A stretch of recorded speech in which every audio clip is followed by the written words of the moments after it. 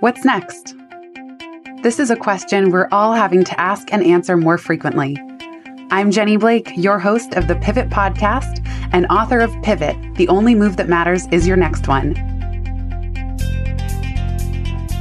For show notes from this episode, visit pivotmethod.com/podcast. If change is the only constant, then let's get better at it.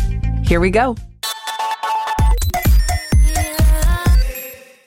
Hello, everybody. I am thrilled to be here today with Nir Eyal, who writes, consults, and teaches about the intersection of psychology, technology, and business.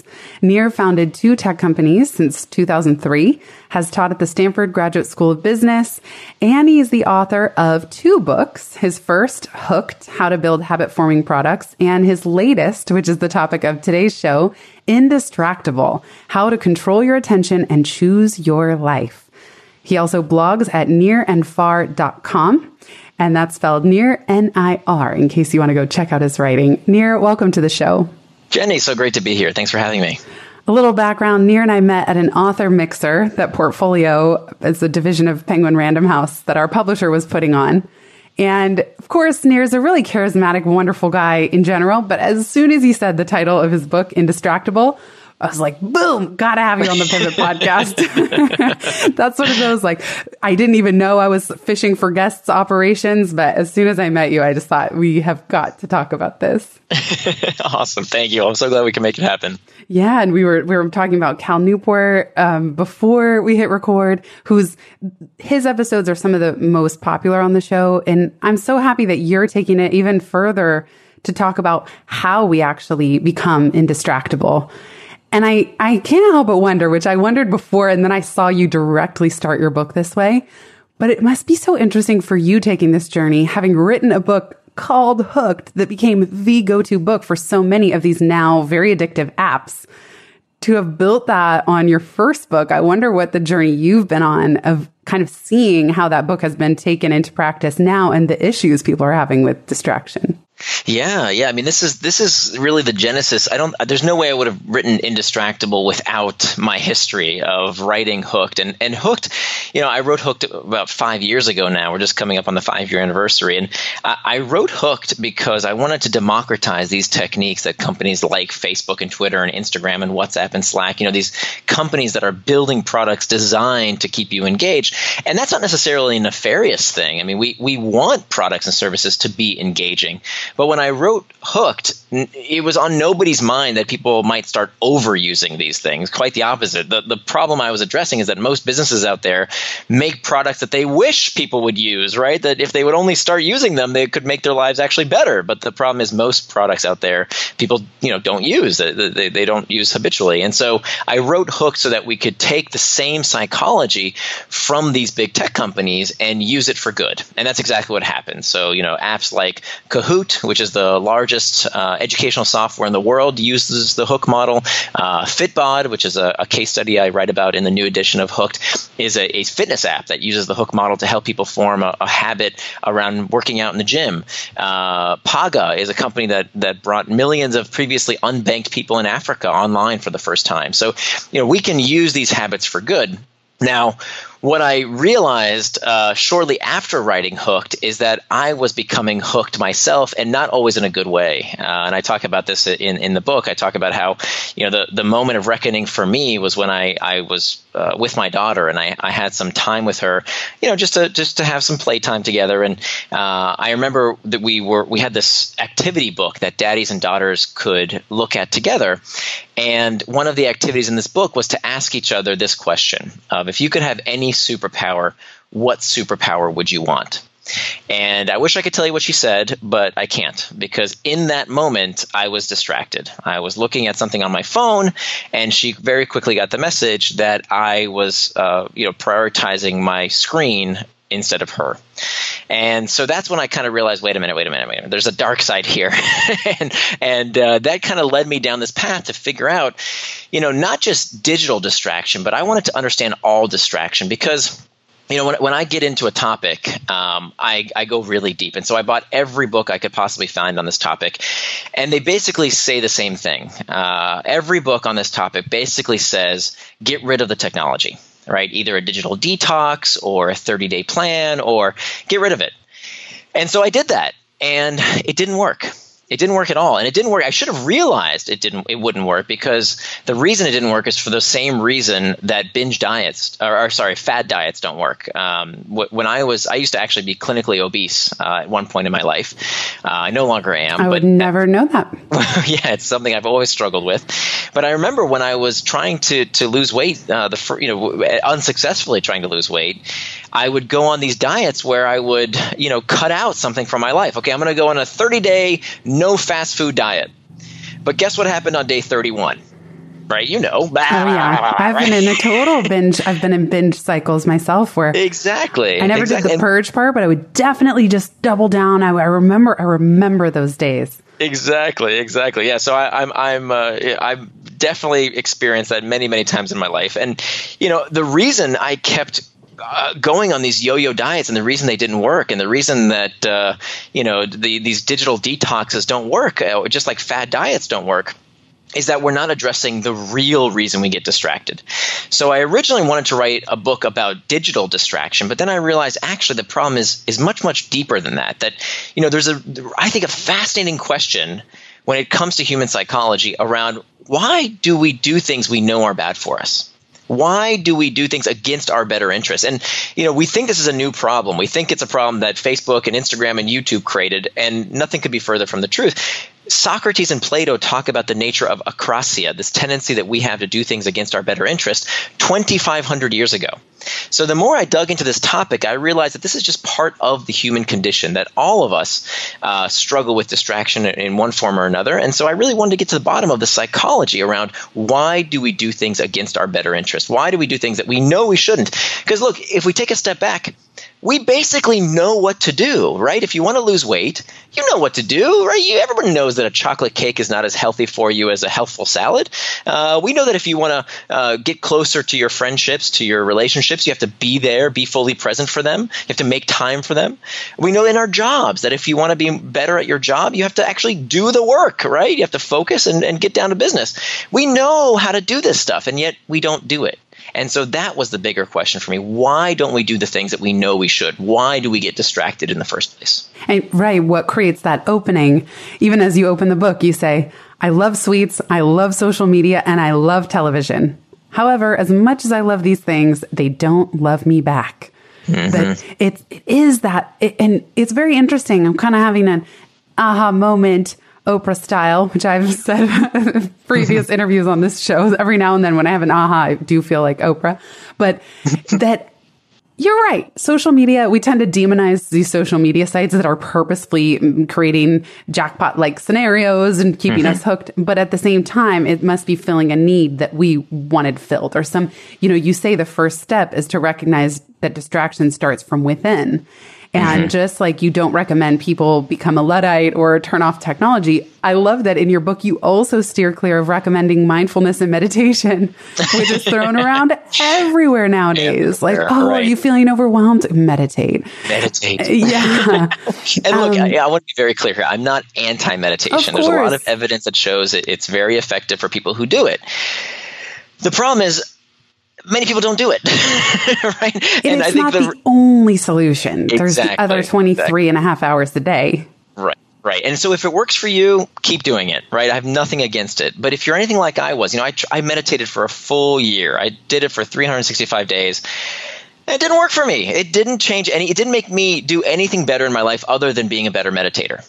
And if that's not the scenario for you, keep meditating. I'm not advising against it, but I wanted other techniques. I wanted more than just meditating. And one of the things I know I'm going to ruffle up some feathers here, but one of the things I didn't like about this more, let's call it a passive process of dealing with the problems that you have in your life from within, is that I think it's only half of the solution.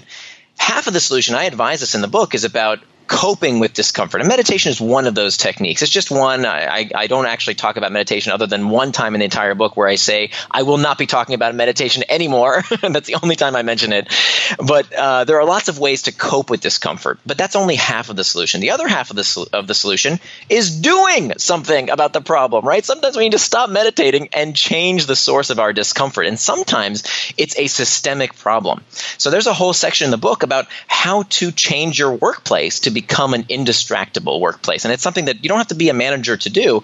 But the more research I did, I realized that, a lot of what we see in terms of the distractibility that we feel today, it's not that we're addicted to our devices. For many of us, it's that we're addicted to the workplace, or that we work in an environment that expects us to constantly be connected. And so that's not something we should blame the tech companies for.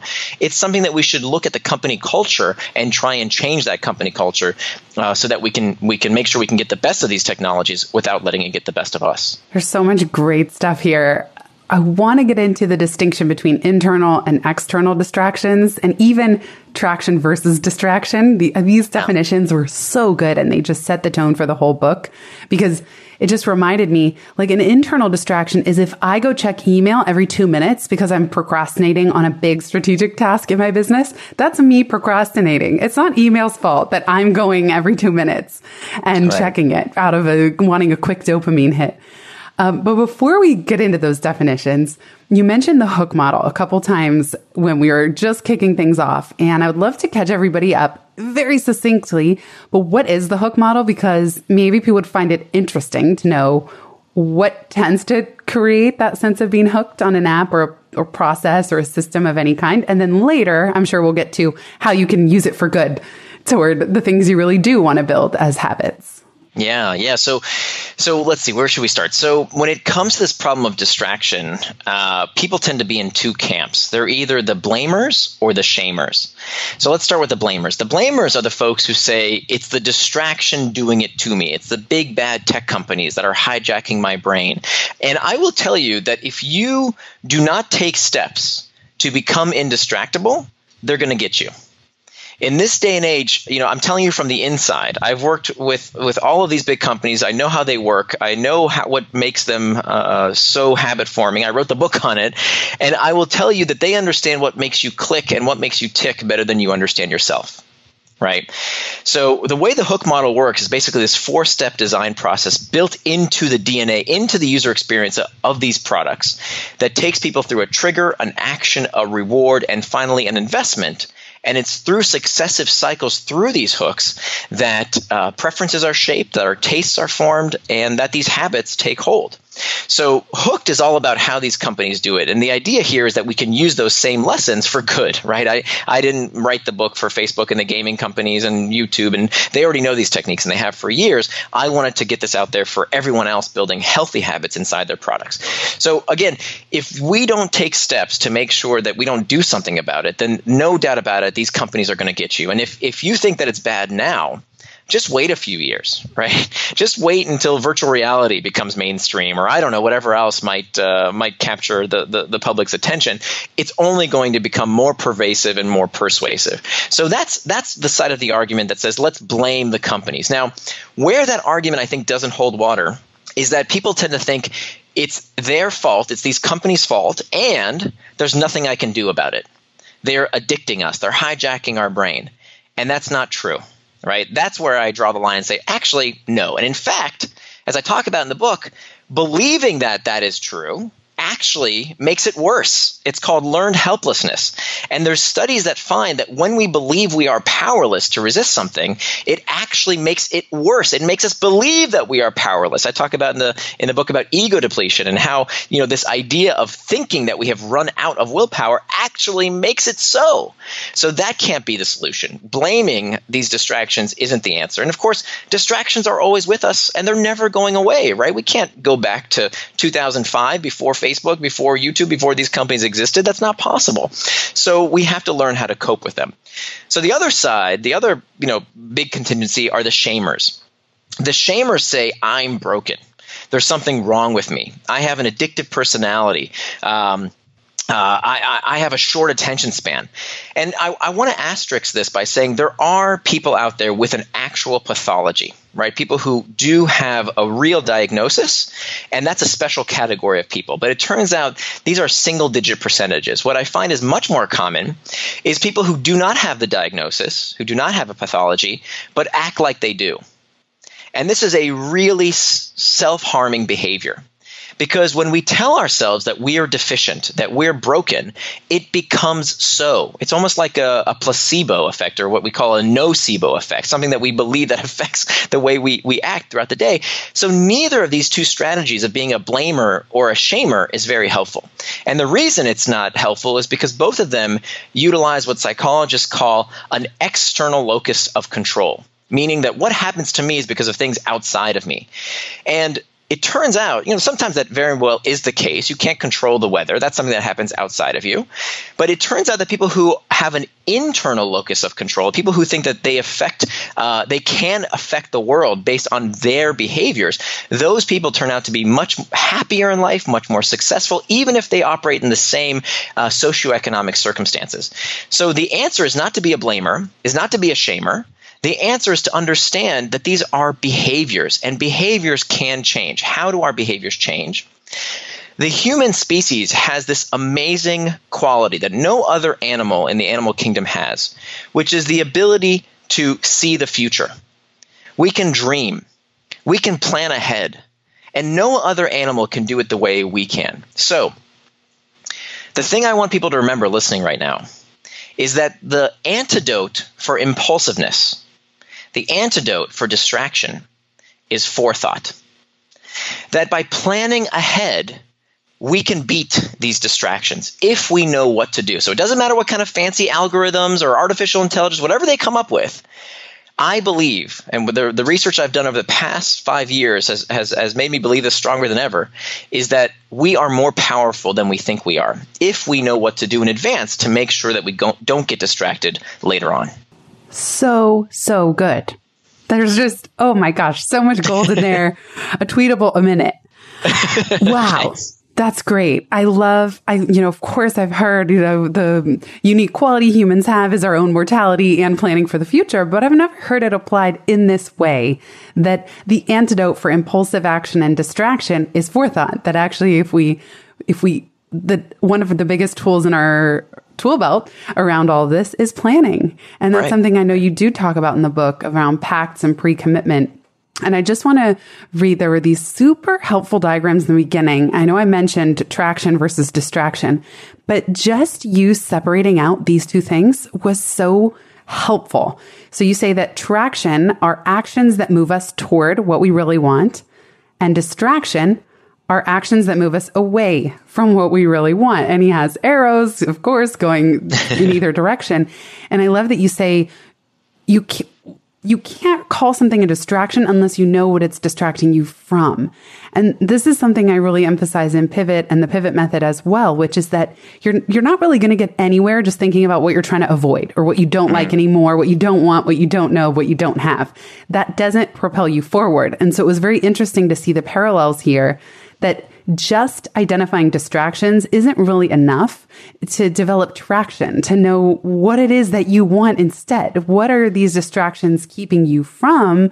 And then you can start to plan for that future state, or plan your work environment, as you said, to build toward what you want, not just what you're running away from. Right. So maybe it's helpful. Again, this is the kind of the limitations of this audio format. I wish I could put a picture in front of all your listeners' eyes right now, but I'll try and paint that picture because I think it's a very useful model. Because look, some of these techniques you will have surely heard before, but what I discovered is even when people know some of these techniques, they don't use them holistically. They say, okay, this is the flavor of the day. Everybody do this. Okay, no, that didn't work. Okay, everybody do something else.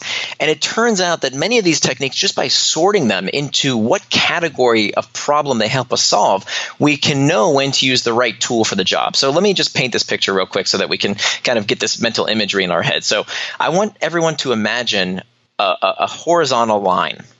And to the right, there's an arrow that points towards traction. On the left, there's an arrow that points to distraction. So traction, as you said, is any action that pulls us toward what we want. It's things that we do with intent. The opposite of traction is distraction. Anything that we do, any action we take that moves us away from what we really want to do. Now, both words actually come from the same Latin root, meaning to pull, trahare, which means to pull. And so we can think very clearly here about the difference between traction and distraction. Well, I think it's very important to recognize that this is not a book that casts moral judgment. Right? I'm not one of these people that say, video games are bad, or watching Netflix is bad, or watching YouTube is bad, or whatever. People have been looking for pastimes forever. They need a way to decompress. There's nothing wrong with these things. And I'm not going to tell you to stop using these technologies if you find them entertaining. They're great, right? There's nothing wrong with a pastime.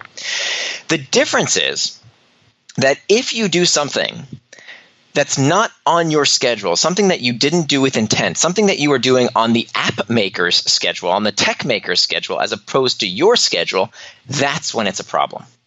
So I love this quote that I put in the book that says that the time you plan to waste is not wasted time.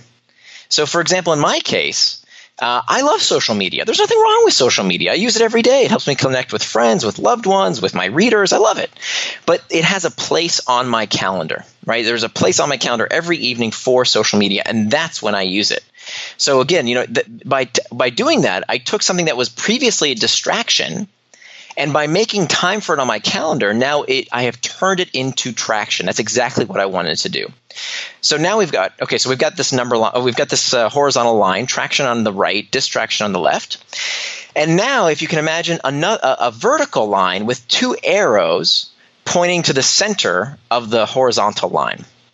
Now those two arrows represent our triggers, and there are two types of triggers: external triggers and internal triggers. External triggers, you know these things, right? These are the pings, dings, rings, other things that prompt you to either traction or distraction.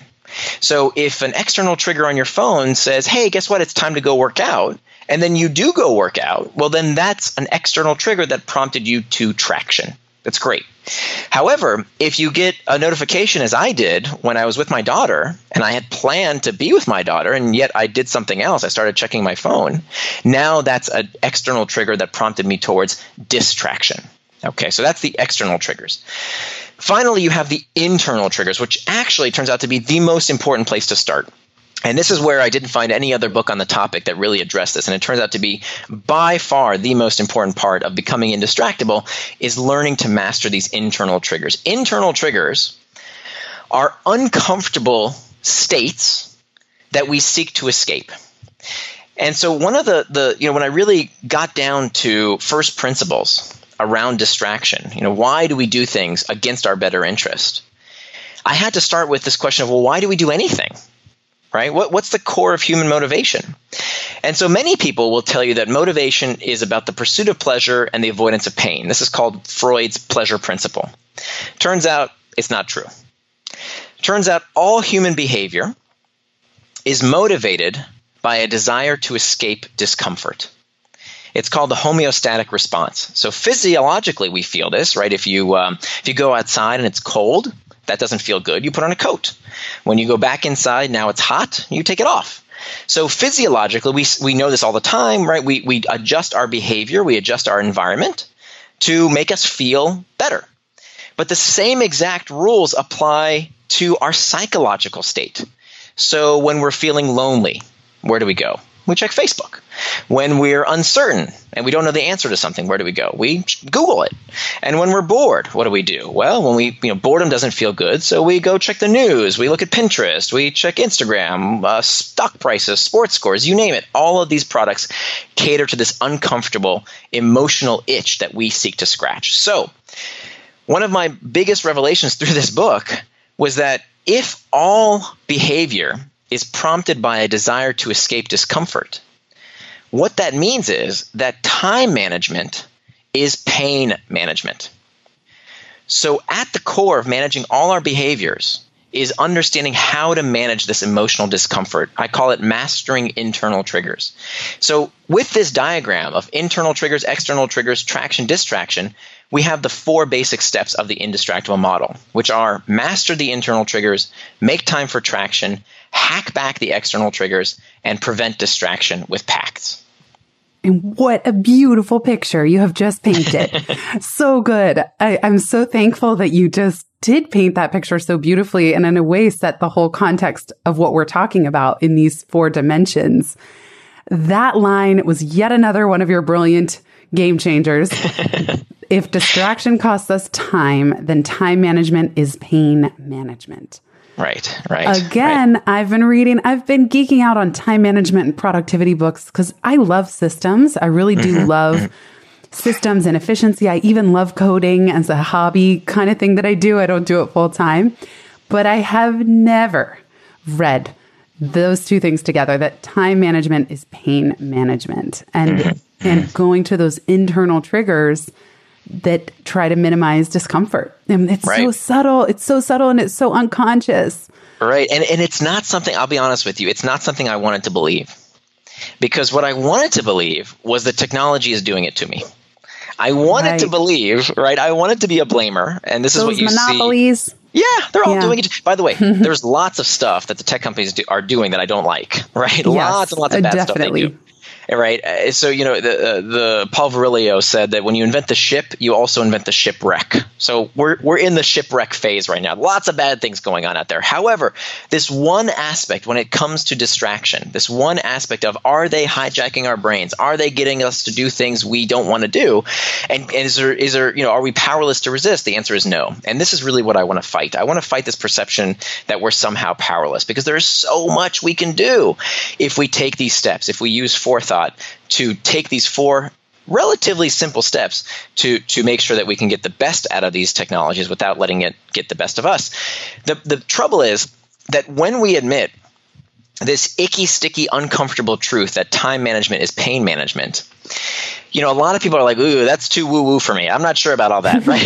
I don't want to deal with my feelings. Don't worry. This podcast got woo a long time ago, so okay, there's good. No one still here if they're weirded out by it. Okay, good. So this is a friendly territory here, but this is so super important because the fact is, if we acknowledge that distraction starts from within, we realize that simply removing the tool of distraction, as I did, I talk about in the book how I went on this digital detox and I did digital minimalism and I got rid of everything, right? And I got a feature phone and I got a word processor from the 1990s. And I thought, okay, well, this is the problem. Technology is the problem. If I just get rid of the technology, I'll be able to focus.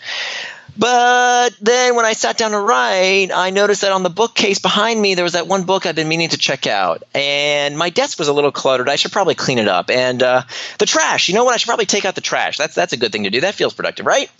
Wrong. It's all distraction. Why? Because even if something feels productive in the moment, distraction tricks you. It makes you feel like, oh, you know what? Checking this email right now. That's kind of productive. That's kind of worky, isn't it? It's worky. No, that's great. It's pseudo work. It's not real work. It's still distraction because it's not what you planned to do. So anything that you do without intent is a distraction. I'm laughing because I'll often do a home yoga practice instead of going if I just want to make sure I fit it in. There are times I'm in a down dog or I'm in some pose, a twist on the floor, and I look at a book. I have a stack of books in my room, and I look at it, and I hone in, and there's a book out of order, and I get up from my yoga and go fix the books. It's so crazy. It's like, I love books, but here they are. They've gone in that moment from something that I love, and I do that's very rewarding to a distraction. So I can't blame the books. But right. That's my neuroses, or maybe me avoiding a pose. Maybe I got even deeper. It's not just that, oh, the books were out of order, but maybe I was in a pose I was bored in, or maybe I was just uncomfortable, or I didn't really want to be doing the practice. And instead of staying engaged, I just thought, well, no, now's the perfect time for me to go fix this. Right. And so a big part of, being indistractable is not never getting distracted. Okay, that's not the definition of being indistractable. Being indistractable means we strive to do what we say we're going to do. It's about personal integrity.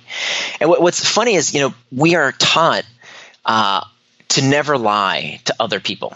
to always, be good for our word. You never want to be called a liar. I can't think of a worse put down than someone saying you're a liar. And yet we lie to ourselves all the time, right? We know what we want to do, and yet we don't do it. Now, that might sound harsh, but the idea here is that we can't begin to be honest with ourselves unless we can recognize the root cause of the problem. And so that's where taking a step back and saying, oh, okay, Nir talked about these internal triggers. Well, what's my internal trigger right now? What's causing me to want to get distracted? If it's not an external trigger, if it's not a ping, ding, or ring telling you to do something you might not want to do, right? That's something you can fix. And I talk about how to do that in the section on how to hack back external triggers. If it's not a planning problem where, you clearly made time for yoga, so it's on your schedule, that's what making time for traction is all about.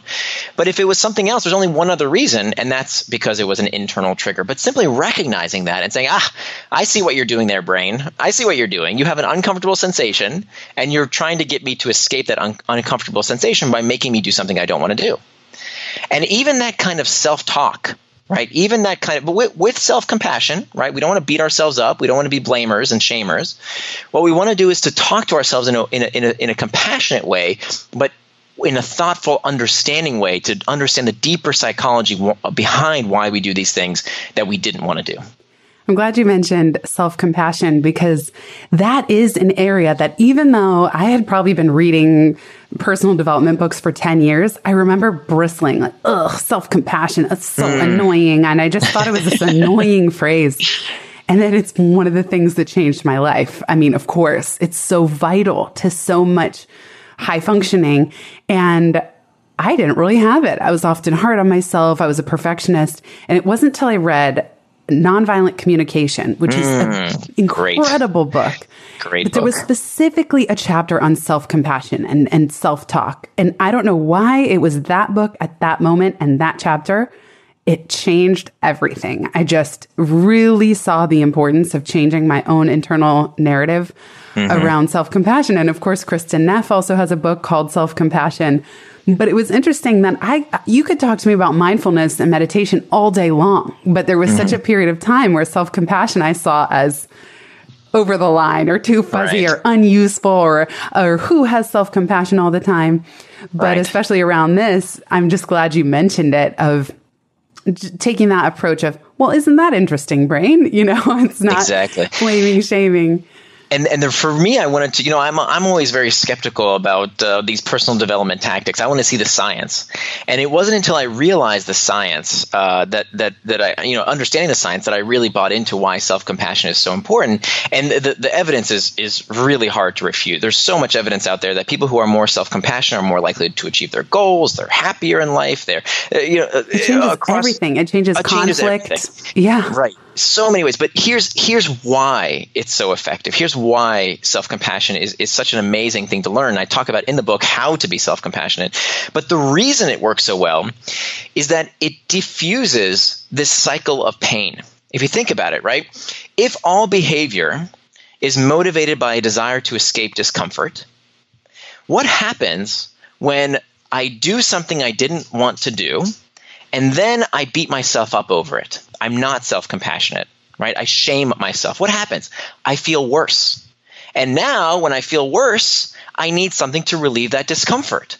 Well, for many people, it's to do more of that bad behavior. In my case, it was eating, right? I would eat because I felt crappy, not because I was hungry. It was an emotional relief. And so that eating, didn't fix the problem. I felt bad because I had eaten so much, and then I ate so much because I felt bad. And we see this cycle repeating itself time and time again. So when you insert self-compassion, when you learn how to talk to yourself in a way that a friend would talk to you, that's when things change. That's when you can diffuse this cycle of beating yourself up and this constant pain cycle, and instead do something that actually helps you out of that cycle of pain by diffusing it with self-compassion. Thank you. I'm really glad you brought the science in as well. And it makes intuitive sense, even if you're listening and you just think, oh yeah, why would beating myself up actually be productive? But that inner voice, that inner drill sergeant, it's What I like to do this exercise with coaching clients of the boardroom in your brain. You're the CEO, but who are the characters? Who's on the board? There's maybe the rebellious child. There's the super strict school teacher or drill sergeant. There is some voice in your head that thinks it's being helpful. It has a fear and it has a primary motivation, and it thinks it's being helpful to say, you idiot. How could you have eaten that whole cake by yourself? But then that, because I used to do that too. And I would think, well, food is my friend. It is comforting. But then I would beat myself up again that I had eaten whatever I just ate. And so that voice is trying to protect you from something it thinks is legitimate, but it just doesn't work. It's like it ultimately, like you said, it creates another open loop that we then distract ourselves. It's fascinating. Yeah, it's the more I delve into the science of even addiction, hardcore addictions, we see a very similar cycle. There's this case study I talk about in the book. It's one of my favorite studies in the book about these flight attendants. You remember that part? The flight attendants, the smoking flight attendants, where there's this theory widely held that nicotine is this highly addictive substance, which it appears to be very much so. But if something is addictive, the idea is that as it metabolizes in the brain, it eventually you want more of it, right? So they took these two groups of flight attendants, both of them smokers, and one of them left from Tel Aviv on a flight to New York. The other, and this is about an 8-hour, 9-hour flight. The other group of flight attendants left from Tel Aviv to London, I think it was, and this is like a 3-hour flight. And they asked these flight attendants to rate their level of cravings every 30 minutes. And so you would expect for these smokers, after the same amount of time had elapsed, you would expect both of them to equally crave a cigarette, right? Because it's, the nicotine is metabolizing in the brain since the time that they had last taken a puff. And so they should both want to start craving a cigarette very, very badly after the same amount of time had elapsed. And that's not at all the case. It's not what happened. What happened was that both groups of flight attendants craved a cigarette most 30 minutes before landing. So it turned out it was the rumination about, I can't wait to smoke, I can't wait to smoke, I can't wait to smoke, that created this cycle of pain that there was no escape from other than lighting up. So when the flight attendants had landed in London and they were 30 minutes from opening the doors of the plane, that's when they craved it more. But at that exact same minute, the flight attendants who were on their way to New York were high above the Atlantic, and they didn't report high cravings at all. So it's not, addiction definitely has a biological component, but it turns out that the psychological component is equally, if not more powerful, that it's about how we think about our desires. Do we have tools to help diffuse this cycle of pain that is healthier than the only way to relieve this discomfort of wanting is to smoke? But might there be other ways to relieve that discomfort? And so what we learn from smoking actually applies to distraction. Whether it's giving into a chocolate cake you don't want to eat, whether it's not going to the gym when you should, whether it's working on that big project when you sit down at your desk, we can use these techniques. I cite acceptance and commitment therapy as having many of these techniques that we can use to diffuse this discomfort in a healthier manner as opposed to giving in to distraction.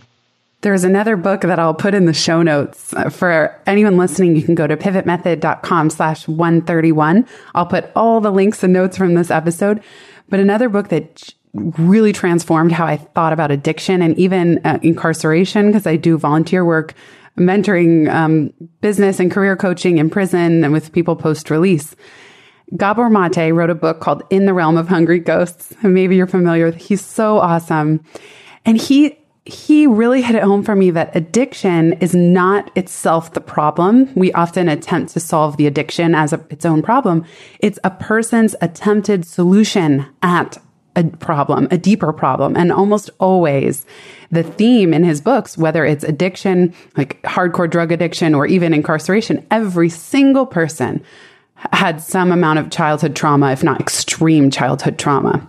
That's right. That's right. There's another book that I would add called Lost Connections by Johann Hari. I'll add it to the notes. It's great. So he says that the opposite of addiction is not sobriety, it's connection. And why is that? Why is it so? And I think the reason we see this addiction epidemic today, and there's a lot of misinformation about why this opioid epidemic is happening, fundamentally, I think it's a connection crisis. It has to do with the fact that people are looking to deal with discomfort any way they can because the traditional systems of social support have collapsed underneath them. And so that's where we find people are looking for an alternative. They're looking for an escape because of past trauma, because of a lack of a support system. And so we're discovering more and more that it's not just about the drugs. It's not just, nobody steps on a heroin needle and becomes an addict. That's not the way it works. There's always something else going on in their life. And so the same exact thing applies when it comes to our distractions, right? When it comes to our devices and how we seemingly can't focus, we can't control our behavior, we have to ask ourselves, what are we escaping from? If you can't sit with your kid without looking at your phone like I did, let me tell you, the problem is not the phone. There was something deeper going on in my life that I wasn't addressing. And it wasn't until I addressed that stuff and learned healthier ways to cope with that discomfort that I could do what I really wanted to do. On the flip side, you mentioned your daughter. I loved the part of the book on control the inputs, not the outcomes. And you gave the example of the fun jar with your daughter. It's such a great idea. Can you just briefly share about it before we wrap up? Sure. Yeah. So part of there's these 4 steps to becoming indistractable. We spent most of our time on the internal triggers, which is the most important phase, by the way, because none of the other techniques work unless you fundamentally dealt with those internal triggers. But the second technique is about making time for traction, right? So turning your values into time. So a lot of us talk a good game. I definitely did. Oh, what's important to you in life? Oh, definitely my family. Well, if you looked at my calendar, would you see time in my calendar for the things I valued most? I'm embarrassed to say you didn't. And it turns out that for 2/3 of people, they don't keep a calendar. So one of the most important lessons of writing this book for me was you can't call something a distraction unless you know what it distracted you from. So if there isn't something in your calendar that you plan to do for that minute of time, you have no right saying that Twitter or Facebook or the television or whatever distracted you. You have to plan your day. So part of the way I plan my day to live out my values is I have time in my calendar to be fully present with my daughter, as I do to have time fully present with my wife, with my friends. It's in my calendar. Now, this sounds like it's difficult and that I'm a super militant about the time. Quite the opposite. I actually do not have anywhere near as much self-discipline as it sounds like. These techniques actually make it so that you don't need a lot of self-discipline once you put these techniques into practice. In fact, I built an online tool to help me and other people. I'll give you the link for the show notes where you can make a schedule template for your ideal week so that in any given moment, you know what is traction, whatever's on that calendar, and what's distraction, anything you do that's not on that calendar. And then you can systematically look back and fix those sources of distraction. So when it comes to the fun jar and my time with my daughter, we have time on my calendar when I spend with my daughter, and to avoid this internal trigger. So what we did, so I would make time in my calendar, and then we'd kind of be like, okay, what do you want to do? I don't know. What do you want to do? And so what would that do? That would create this internal trigger of boredom. And so we would oftentimes reach for the quickest solution. Let's just watch some TV, right? Because TV alleviates boredom. So I had to find a way to make it easier to do something that was helpful. And so we made, one day we sat down, and it was actually part of the fun. We wrote down 50 things that we can do in town that would be fun for us to do. When we rolled them up on little pieces of paper, and we put it inside this little glass jar. It's actually right behind me right now as I'm talking to you. And every time we have some time together on the calendar, we just take out the jar and we pull something out of it and we do it. Whether it's going to get an ice cream at an ice cream place we've been wanting to go to, or go to a park, or fly a kite, or whatever it might be, go to a museum. We've made it easier for us to do the things we want to do without having to sit there and think about it, right? So it's on my calendar, and we've made it as easy as possible with this particular technique of a fun jar. We should all have a fun jar. It's such a good idea. And then it also removes that uncertainty in the moment or debating. So it's like you pull something from the fun jar. I just love that idea. It's so good for moving to a new place as well.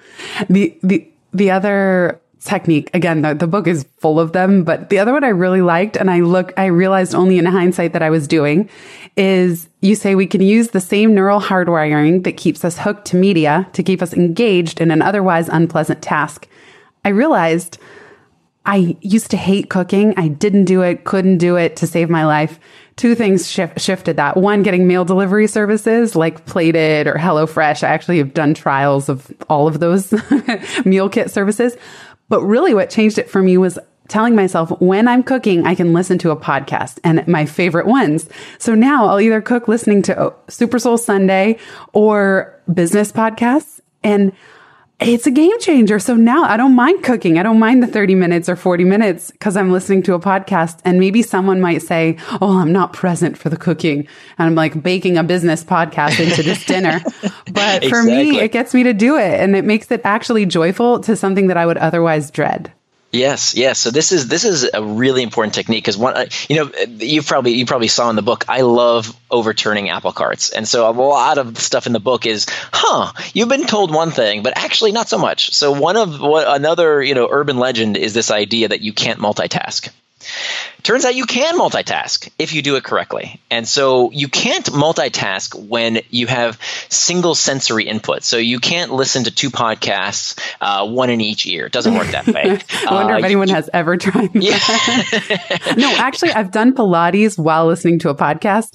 Okay. But I watched the same Pilates video like 100 times, so maybe that's why. Oh, okay. So you're following something that's already memorized. So this is actually a really good example, because it turns out while you can't multitask on the same sensory input, we are really good at what's called multi-channel multitasking.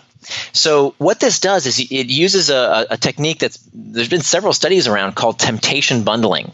And this is how I learned to like exercising. I used to hate to go to the gym. As I mentioned, I used to be clinically obese. So I have bad memories of trying to go to the gym. And I just never understood why people liked it. Well, what I did, I used this temptation bundling technique to incentivize me to do something I wanted to do with something I otherwise is a reward for me. So if I didn't like exercise, the reward was, and it still is, that I get to listen to podcasts, audiobooks, etc., read to me. Now, this is so effective, not just because, hey, you get to go to the gym and get healthy, but it also helps me implement this rule that I have to never consume content on my web browser. Because you know what I'm talking about. You go and you say, okay, I just want to read that one article. And then, those articles, even if it's at the New York Times or, whatever publication you read, you start reading that one article, and then there are links to other articles, and then the other article, and the next article. And, before you know it, 45 minutes later, you're, clicking away, and you didn't do what you said you're going to do. So I have this rule that I never read articles online. Instead, I have this Chrome extension for an app called Pocket, that every time I see an article that I want to read, I don't let myself read it. Instead, I save it to Pocket. Now, Pocket is this article fun jar. I love Pocket. Yeah, exactly.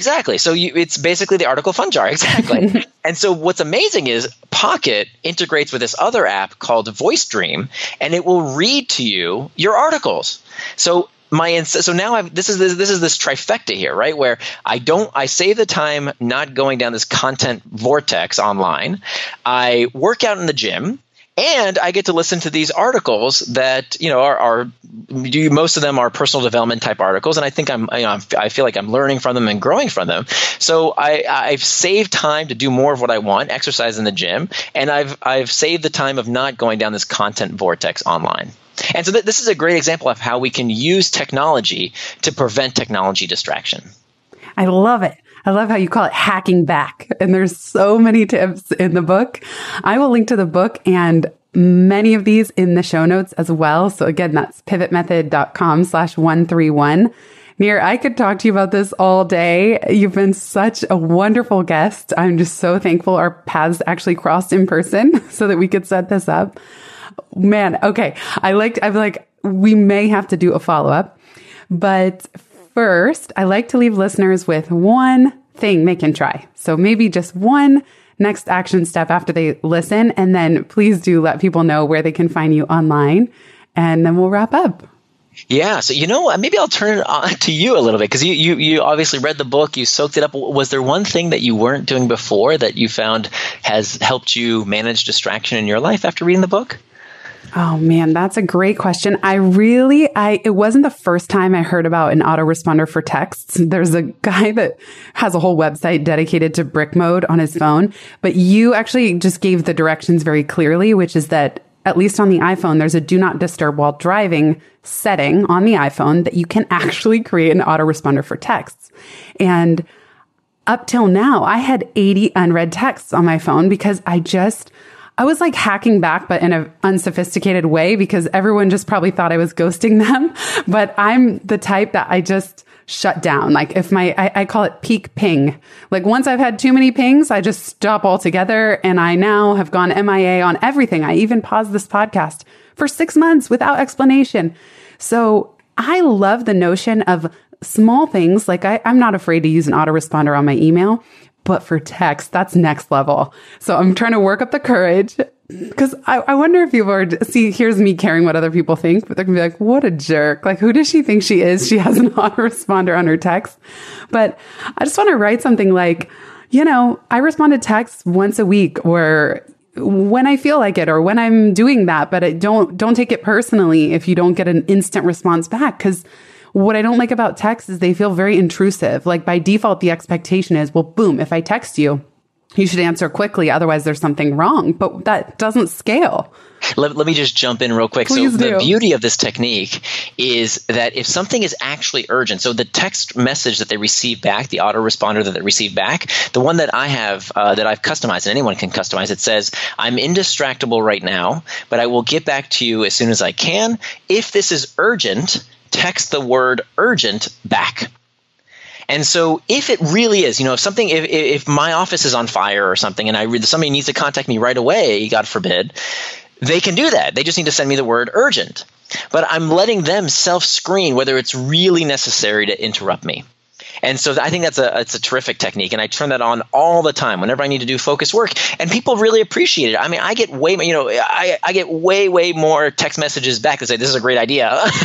How'd you do it? Of course, by the way, as soon as you go off of that do not disturb function, you get all the SMSs. They all come in right as soon as you turn it off. So you're not going to miss them. It's just teaching people when they respond to you to use the appropriate channel for the job. So if it's urgent, call or text. If it's not urgent, send me an email. I mean, there's techniques in the book. I'll give you the technique I really like that really changed my life.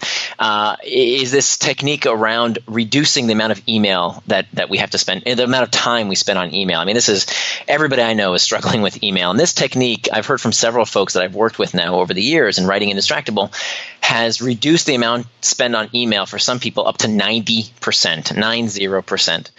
And this technique relies upon using labels the right way. Most people use labels to label an email based on the subject matter. But if you think about it, that is not the most important thing about an email when it comes to a time management perspective. The most important thing about an email is when does it need a reply. So every time I get an email, I touch it twice, because in the studies that I did, what I found was that people who spent too much time on email, they all had a common trait. They would check and recheck their emails. That's where the time was wasted. It wasn't in the replying. It was in the checking and rechecking, because they would forget when something needs a reply. So instead what you do is you label every email by either this week or today. And then you have time in your calendar. We talked about the importance of time boxing earlier, about how important it is to make time for your values in your schedule. So I have time in my schedule every day to respond to the urgent emails every single day. But then the ones that can wait till the end of the week, I have 3 full hours of, I call it Message Mondays, 3 hours on Mondays when I clear through all those messages that can wait a bit. What's interesting is how many of those emails fix themselves and actually don't need a reply if you just let them chill for a little bit instead of playing this email ping pong game that so many of us play every day. So that's one of my favorite techniques. It's saved me countless hours. That is amazing. I indeed label by subject matter. So once again, so many good ideas. My pitfall, I would have to make sure that it didn't become like that I just didn't put that weekly folder off until a month from now. Well, but I like what you're saying. You build it in. That's the thing. Now you know what is traction for that time period is to actually work through those emails. And then it becomes not a self-fulfilling prophecy, but it improves itself, because then the overwhelm is less every Monday because you already have Message Mondays. And what a guy. Can you just come sit in my email inbox? Sure. Let's do it. Nir, thank you so much. Where can people find you if they want to keep in touch? Absolutely. So my website is nirandfar.com. Nir is spelled like my first name, N-I-R, andfar.com. The book is called Indistractable. It will be published September 10th, 2019. If you're listening to this before that date, you can actually go to indistractable.com. That's INDISTRACTABLE. You can go to indistractable.com. You can, if you buy the book somewhere, I'll actually send you complimentary the entire PDF of the book, so you can start reading it right away before it's even published. That should be it. Indistractable.com, nirandfar.com, and this was really fun. Amazing. Likewise, and everybody, the book is called Indistractable: How to Control Your Attention and Choose Your Life. And show notes are at pivotmethod.com/131. Nir, thanks so much once again. My pleasure, Jenny. Thank you for having me.